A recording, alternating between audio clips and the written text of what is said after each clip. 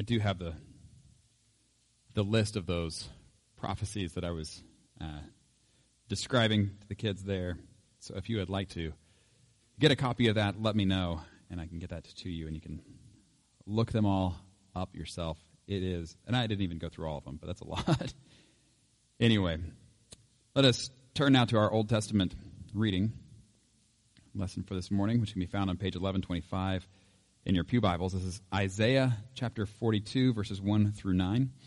And again, here we have something from hundreds of years before Jesus was born.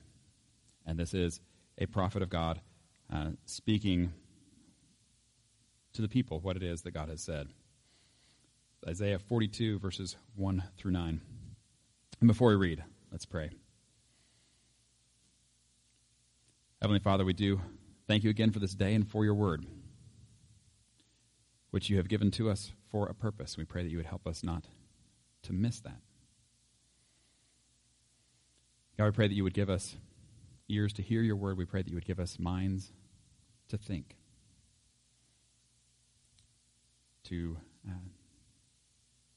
wrestle with and to understand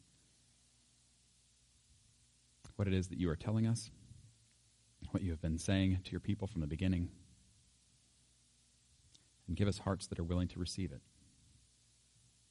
and to live it as people who are changed by your word and by your Spirit, and of those that you have made us to be in relationship with you always through Jesus. We pray this in his name. Amen. Isaiah chapter 42. Here is my servant whom I uphold, my chosen one in whom I delight. I will put my spirit on him, and he will bring justice to the nations. He will not shout or cry out or raise his voice in the streets. A bruised reed he will not break, and a smoldering wick he will not snuff out. In faithfulness he will bring forth justice. He will not falter or be discouraged till he establishes justice on earth. In his teaching the islands will put their hope. This is what God the Lord says, the creator of the heavens, who stretches them out, who spreads out the earth with all that springs from it, who gives breath to its people and life to those who walk on it. I, the Lord, have called you in righteousness. I will take hold of your hand. I will keep you and will make you to be a covenant for the people and a light for the Gentiles, to open eyes that are blind, to free captives from prison, and to release from the dungeon those who sit in darkness. I am the Lord, that is my name. I will not yield my glory to another or my praise to idols. See, the former things have taken place, and new things I declare. Before they spring into being, I announce them to you. Turning then to Luke chapter 24, verses 13 through 35. The verses here begin with, now that same day. And that same day that it's talking about is that first Easter Sunday when the disciples have gone to a tomb and it is empty. And they've heard the angels say what has happened, that Jesus is raised from the dead. They've heard the women come back from the tomb and say this is what happened, that Jesus raised from the dead. But we were left last week with them wondering what had happened. So, Luke 24, verses 13 through 35. Now that same day, two of them were going to a village called Emmaus, about 7 miles from Jerusalem. They were talking with each other about everything that had happened. As they talked and discussed these things with each other, Jesus himself came up and walked along with them. But they were kept from recognizing him. He asked them, "What are you discussing together as you walk along?" They stood still, their faces downcast. One of them, named Cleopas, asked him, "Are you the only one visiting Jerusalem who does not know the things that have happened here in these days?" "What things?" he asked. "About Jesus of Nazareth," they replied. "He was a prophet, powerful in word and deed before God and all the people. The chief priests and our rulers handed him over to be sentenced to death, and they crucified him. But we had hoped that he was the one who was going to redeem Israel. And, what is more, it is the third day since all this took place. In addition, some of our women amazed us. They went to the tomb early this morning, but didn't find his body. They came and told us that they had seen a vision of angels who said he was alive. Then some of our companions went to the tomb and found it just as the women had said, but they did not see Jesus." He said to them, How foolish you are, and how slow to believe all that the prophets have spoken. Did not the Messiah have to suffer these things and then enter his glory? And beginning with Moses and all the prophets, he explained to them what was said in all the scriptures concerning himself. As they approached the village to which they were going, Jesus continued on as if he were going farther. But they urged him strongly, "Stay with us, for it is nearly evening. The day is almost over." So he went in to stay with them. When he was at the table with them, he took bread, gave thanks, broke it, and began to give it to them. And their eyes were open, and they recognized him. And he disappeared from their sight. And they asked each other, "Were not our hearts burning within us while he talked with us on the road and opened the scriptures to us?" They got up and returned at once to Jerusalem. There they found the 11 and those with them assembled together and saying, "It is true. The Lord has risen and has appeared to Simon." Then the two told what had happened on the way and how Jesus was recognized by them when he broke the bread. This is the word of the Lord. Thanks be to God. This morning, we are continuing our series through the book of Acts, and we are looking at actually two places where Paul ends up going and continuing to spread the message of Jesus. And we have been looking at this before now, of him going kind of place to place and telling people about Jesus. And we looked last week at kind of the method that he uses and the response that there was there. And we'll see some of that continue this morning. But today we're actually going to look at two different places, and we can kind of look at how Paul does things differently because of the context that he's in, and also the responses and how those are similar and yet different as well. And so, if you're still wondering what this picture's about, I hope you are, really. We'll get there. So we're this morning looking at Acts chapter 17, starting in verse 10 and going all the way to the end of the chapter. And this is a longer reading than we usually have, but I do want to have all of it before us. So I'm going to just read the whole thing to us. Please do your best to stay engaged and to listen into what it is actually saying here, and then we'll talk about it. All right. Acts chapter 17, starting in verse 10. As soon as it was night, the believers sent Paul and Silas away to Berea. On arriving there, they went to the Jewish synagogue. Now the Berean Jews were of more noble character than those in Thessalonica, for they received the message with great eagerness and examined the scriptures every day to see if what Paul said was true. As a result, many of them believed, as did also a number of prominent Greek women and many Greek men. But when the Jews in Thessalonica heard that Paul was preaching the word of God at Berea, some of them went there too, agitating the crowds and stirring them up. The believers immediately sent Paul to the coast, but Silas and Timothy stayed at Berea. Those who escorted Paul brought him to Athens, and then left with instructions for Silas and Timothy to join him as soon as possible. While Paul was waiting for them in Athens, he was greatly distressed to see that the city was full of idols. So he reasoned in the synagogue with both Jews and God-fearing Greeks, as well as in the marketplace day by day with those who happened to be there. A group of Epicurean and Stoic philosophers began to debate with him. Some of them asked, "What is this babbler trying to say?" Others remarked, "He seems to be advocating foreign gods." They said this because Paul was preaching the good news about Jesus and the resurrection. Then they took him and brought him to a meeting of the Areopagus, where they said to him, "May we know what this new teaching is that you are presenting? You are bringing some strange ideas to our ears, and we would like to know what they mean." All the Athenians and the foreigners who lived there spent their time doing nothing but talking about and listening to the latest ideas. Paul then stood up in the meeting of the Areopagus and said, "People of Athens, I see that in every way you are very religious. For as I walked around and looked carefully at your objects of worship, I even found an altar with this inscription: To an unknown God. So you are ignorant of the very thing you worship. And this is what I'm going to proclaim to you. The God who made the world and everything in it is the Lord of heaven and earth and does not live in temples built by human hands. And he's not served by human hands as if he needed anything.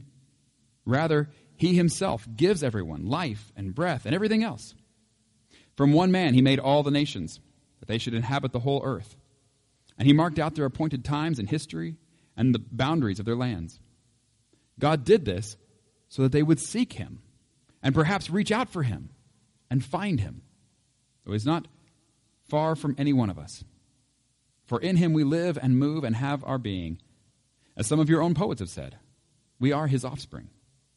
Therefore, since we are God's offspring, we should not think that the divine being is like gold or silver or stone, an image made by human design and skill. In the past, God overlooked such ignorance. But now he commands all people everywhere to repent. For he has set a day when he will judge the world with justice by the man he has appointed. He has given proof of this to everyone by raising him from the dead. When they heard about the resurrection of the dead, some of them sneered, but others said, we want to hear you again on this subject. At that, Paul left the council. Some of the people became followers of Paul and believed. Among them was Dionysius, a member of the Areopagus, also a woman named Damaris, and a number of others. All right. I hope you were staying hitched throughout that. Because what we have here is Paul continuing to share the good news with some people who are prepared to hear this for some reasons, and others who are prepared in a different way to hear this message. And also, people who are resisting hearing the message. So the question we're going to be asking today for ourselves is, how is it that you hear the message of Jesus? When was it that you first remember hearing the message of Jesus and understanding what that means for Jesus to be the one that God has sent to rescue the world and for Jesus to have raised from the dead? When did you first understand what that meant for the world, and when did you first understand what that meant for you?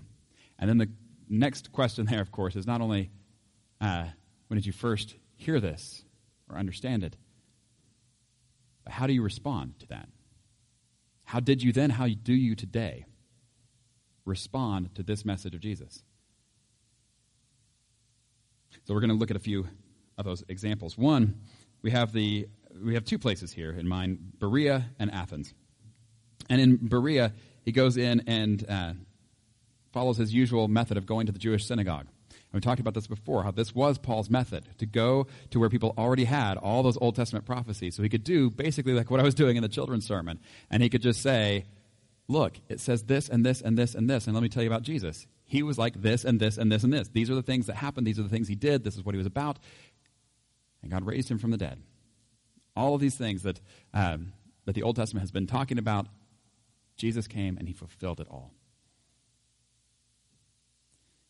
Jesus said, do not think I have come to abolish the law or the prophets. I've not come to abolish them, but to fulfill them. And Paul is then pointing out the ways in which Jesus fulfills all of this. And so these people who knew their Old Testament now found out that that wasn't the end of the story. That was preparing them to receive the message of Jesus. And so the way that they responded in Berea is it's a good response. It's a response that you get a lot of Sunday school classes throughout the country get named after the Bereans. And I don't know if you've been in churches that have named Sunday school classes, but there's always one named the Berean class for some reason. And it's because of how they receive this message. And they receive this message with great eagerness, but there's more to it than just that. So I don't know if you remember being a child and ever being frustrated when your parents would say, they'd tell you what to do, and you'd say, why? And they would say those 4 words that every kid hates, because I said so. Right? And you're like, that's not good enough. I want more than that. And here's the thing. That's what's actually so good about the Bereans, is Paul gives them this message, and they are excited about it, but because I said so is not good enough. They want to make sure that this really is the case. And so as we are looking at this Look at that picture on the front. And you have somebody examining this beaker filled with some substance. There's sort of this idea of scientific investigation, of wanting to know more about this thing. What is this? Yeah, I get it. You told me it's going to do this. But why? How does that work? Is that true? So before I drink this down, I want to know, is this something that's going to heal me or kill me? Well, in Berea, it says they were of more noble character because they received the message with great eagerness. But then they follow that up by examining the scriptures every day to see if what Paul said was true. So they are looking at their Old Testament every day to see if this fits with this message about Jesus. My question for you, we'll go back to this. When you first received the message, how did you receive it? Did you receive it as good news? And did you receive it as, someone told you and you said, well, kind of a because they said so. And you said, well, okay then, guess that's it. Or did you follow that up and say, is that really true? God has given us ears to hear. We pray this week after week that He would give us ears that would hear the message. He would give us hearts that would be ready to receive the message, but also that He would give us minds to understand, to think these things through. A lot of times we don't even want to do much thinking when it comes to Christianity. In fact, we kind of have this idea that thinking and faith are opposed to each other. They are not. They are not at all. And so what we want is for someone just to tell me what to do. Just tell me what to do, and I'll just go do the thing, and I won't have to think any of it through. And what we find over and over again throughout the Bible is you do need to think it through. Think it through. Test it out. See if this actually fits with what God has said before. But also you have to think it out then in how it works out in your own life. Because we're not given a here's what to do in this situation that you're facing today exactly. Even when you go back to the Old Testament law, a lot of the way that the law was written was not this is what you do every time, but it would be case studies. And so as well, if you have an ox and it's doing this, and you say, well, I don't have an ox, but I did have, there was a goat that was doing the same thing. And you say, well, think it through. Figure this out. How does that fit? If this is what God is telling His people is to be the case, it's not just that case, but it applies more broadly, but you got to think it out. And so the same thing is true with the resurrection of Jesus. If Jesus has been raised from the dead, we got to think that through. First of all, kind of thinking through how does that fit with everything God has been saying up to that point. Is this true? Does that fit? Is that right? And then if it is, we have to think it through on the other side. So what does that mean for me today? How then should we live in a world where this has happened? Okay. So that's what the Bereans were doing, which is a good thing. But then, of course, there's always the other contingent, and we have people actually coming from the place where Paul had been before, and they come over and they're like, don't listen to this guy, and they run him off. So when he goes off, he actually ends up by himself. Normally he's always there with other people, but he ends up by himself in Athens. Athens, which is a well-known city, even to this day, known as being identified with the goddess Athena, the goddess of wisdom. And if you read through here, you see that that's exactly what's going on here, is we have people who are lovers of wisdom. I don't know if you know the Greek word for lover of wisdom, but you probably do. Philosophy. That's what that means. The lover of wisdom. And so what you have here is these philosophers, those who are standing around and talking about these different ideas. And what they're trying to figure out is, what is the good life? What does it mean to live the good life as a human? And there are all these different ways that people answered the question, the way they answered it then, the way people answer it today. What does it mean to live as a human the best that we can? And one of the problems that is always thrown into that is that what do we do then with the pain of this world? So we can't deny that there is pain in the world, that there's suffering in the world, and that has to be dealt with. And so how do you deal with that and still live in this world the good life? What does that even mean? So these are the questions that people are talking about, but they're talking about them apart from the revelation of God as to what life really is all about. And so they've come up with some various answers. And so you see the Epicureans there, you see the Stoics there, and they've been debating this with each other, and there are some similarities, but mostly they were disagreeing and arguing with each other over whether it's this way or that way or whatever it is. And Paul shows up. And when Paul shows up, you hear what it said about how he viewed the city? It said he was greatly distressed when he saw that the city was full of idols. That's one of the other things that the Greeks and the Romans had going on was lots of idols. You have Athena, the goddess of wisdom, but you have all these other gods and goddesses for every different thing. And so there's the God that's over this area of your life, and there's the God that's over this area of your life, and there's God that's over this area of your life. And so depending on which area you're having trouble with or wanting something different, that you'd go to that various idol. Now, for Paul, who knows the story of the one true God, he comes in and he sees a situation where people don't know. And it breaks his heart. And here it is, they love wisdom. They want to know what the good life is all about, and they don't know. And they've missed it, and they're chasing all these other things. And before we get back to that, let's just bring it back home today. Is that not the same situation we're in today? You say, no, we don't have statues of various idols that we... But come on. Everybody's trying to answer those questions for themselves. What is the good life? What does that mean for me to live the way that I'm meant to live? How do I deal with the pain and suffering that I experience? What does it mean when there's pain and suffering in the lives of those I love? How do you make sense of all of that? How does it hold together in a way that makes sense? And how are we supposed to live day in and day out?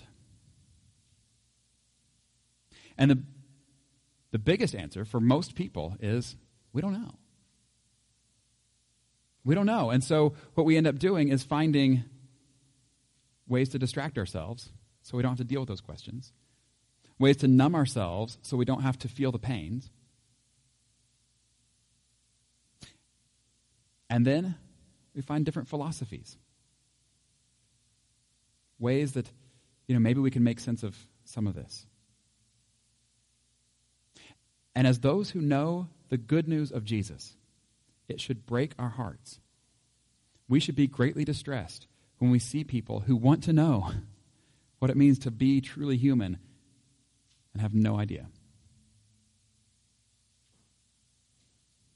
So Paul goes in, and he begins with his usual methods.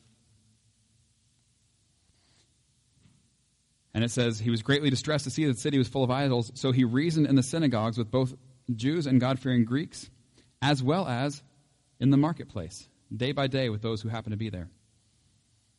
And there are people who are hearing this, and here's how they respond.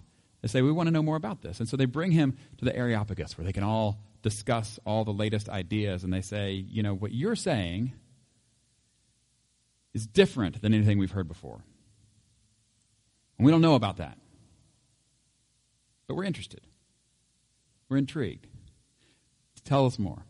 And so he comes, and he does. And the way that he begins telling them, I want you to notice, he does not start the way that he normally does when he goes into a synagogue. When he goes into a synagogue, how does he start? He starts with what people already know, what has been revealed to them by God in the scriptures that they have. When he goes in the Areopagus and he begins speaking to them, he doesn't start with the Old Testament or the prophecies that God has made there. These people don't know that. So where does he start? He says, he starts with them where they are. You're a very religious people. I get that. I've seen these idols all over the place. You're wanting to know what life is all about. You're wanting to have some sort of a relationship with the divine. But you don't know what it's all about. And you don't know the one you should be worshiping. And so you even have this kind of extra idol that's sort of the catch-all. Like in case we've missed one, if there's another God out there that we don't know about, we have this to an unknown God. We've got that idol. And Paul says, let me tell you about the God you don't know. Let me tell you about the God that you don't know, the God who is the one who created everything. Actually, the one who is the only true God, who created everything and who created you. And the way he describes this sets God up as different from all the other gods. He doesn't need anything from you like all your idols do. He's not made with silver or gold like all your idols are. But we are made in his image. And we understand what life is about only as we are in him. And then he talks of Jesus. This is what's been his message. They invited him because Paul was preaching about the good news about Jesus and the resurrection. As he's preaching again, it all comes back to the resurrection of Jesus being raised from the dead, the firstborn of a new creation that we are all invited into. And when it says when they heard about the resurrection of the dead, some of them sneered, but others said, we want to hear you again on this subject. And so then some of them became followers of Paul and believed. We have, in both Berea and in Athens, we have people who God has prepared to hear this message. In Berea, he prepared them through their knowledge of the Old Testament. So when Paul walks in and he says, look, this has all been pointing to Jesus. There are people who are ready to receive that message and to accept it. But they got to make sure it's true. Right? You don't want to accept it if it's not true. And in Athens, God has been preparing people in a very different way. He's been working in their hearts to where they do have a desire to know what life is all about. They do have a desire to know what the good life is. They do have a desire to know how to make sense of the pain in their world. And they do have a desire for something transcendent, for a relationship with the divine. And so they are ready, and they are prepared to hear this message. But again, got to know that this is true. We want to hear more about this. We want to talk these things through. We want to know if this really is true. And I want us to just go back to that again and again. Paul is sharing good news. But it's not something that should be accepted just because it's good news. But something that should be accepted because it's true. And because it's true, it's good news. Does that make sense? This is where we are called to love the Lord our God with all of our heart and all of our soul and all of our mind and all of our strength. To continue to think through these things, seeing if this is true. And then if it's true, what that means and how we work that out in our lives on a daily basis. That's one of the reasons we continue to gather together as a church. It is something that we do in our Bible studies. We're going through and we're looking at these things and we're finding these connections and we're saying, again and again, this is what God has shown us. This is how it points to Jesus. This is how we know it's true. But then again, on the other side of it, we're saying, okay, so then what do we do with this? How do we live this afternoon? How do we live this tomorrow in the situations that we're each facing? And it's not as easy as just, what are the commands? But it's what is life all about? How has God shown us that? What are the ways that God has shown us in Jesus what it means to live as truly human? How has he dealt with the problem of pain and suffering in the world? How is it that he calls us not to run from that, but even to enter into it? to suffer for others, for love. It is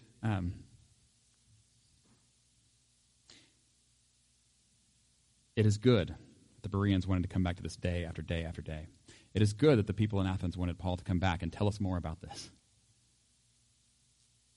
And it's good that we continue to gather together to do those same things. But, here's the caution. There comes a point where it really does come down to, because I said so, right? There's a way, and I'm talking about this with some of our teenagers a few weeks ago, of an airplane and how at some point, while it's good to think through how an airplane works and all the different things that happen to make it work, and it's fascinating stuff, if you really want to get into all of that, there comes a point where you have to say, it's not going to take me anywhere unless I get on. And if you spend all your time, as I'm afraid some of those in Athens were in danger of doing, was, well, let's just hear more about this and hear more about this and hear more about this, but not actually accept it. They're not getting on the plane. They're not seeing how that then works out in their lives. And so that's my caution for you. We tend to miss things one side or the other always. And so the way that we miss it on one side is to not think about it at all. And we certainly don't want to do that. We're Presbyterians, after all. That's one of the things we like to do is think. But on the other side, we tend to miss it by overthinking. When we have plenty of evidence and information,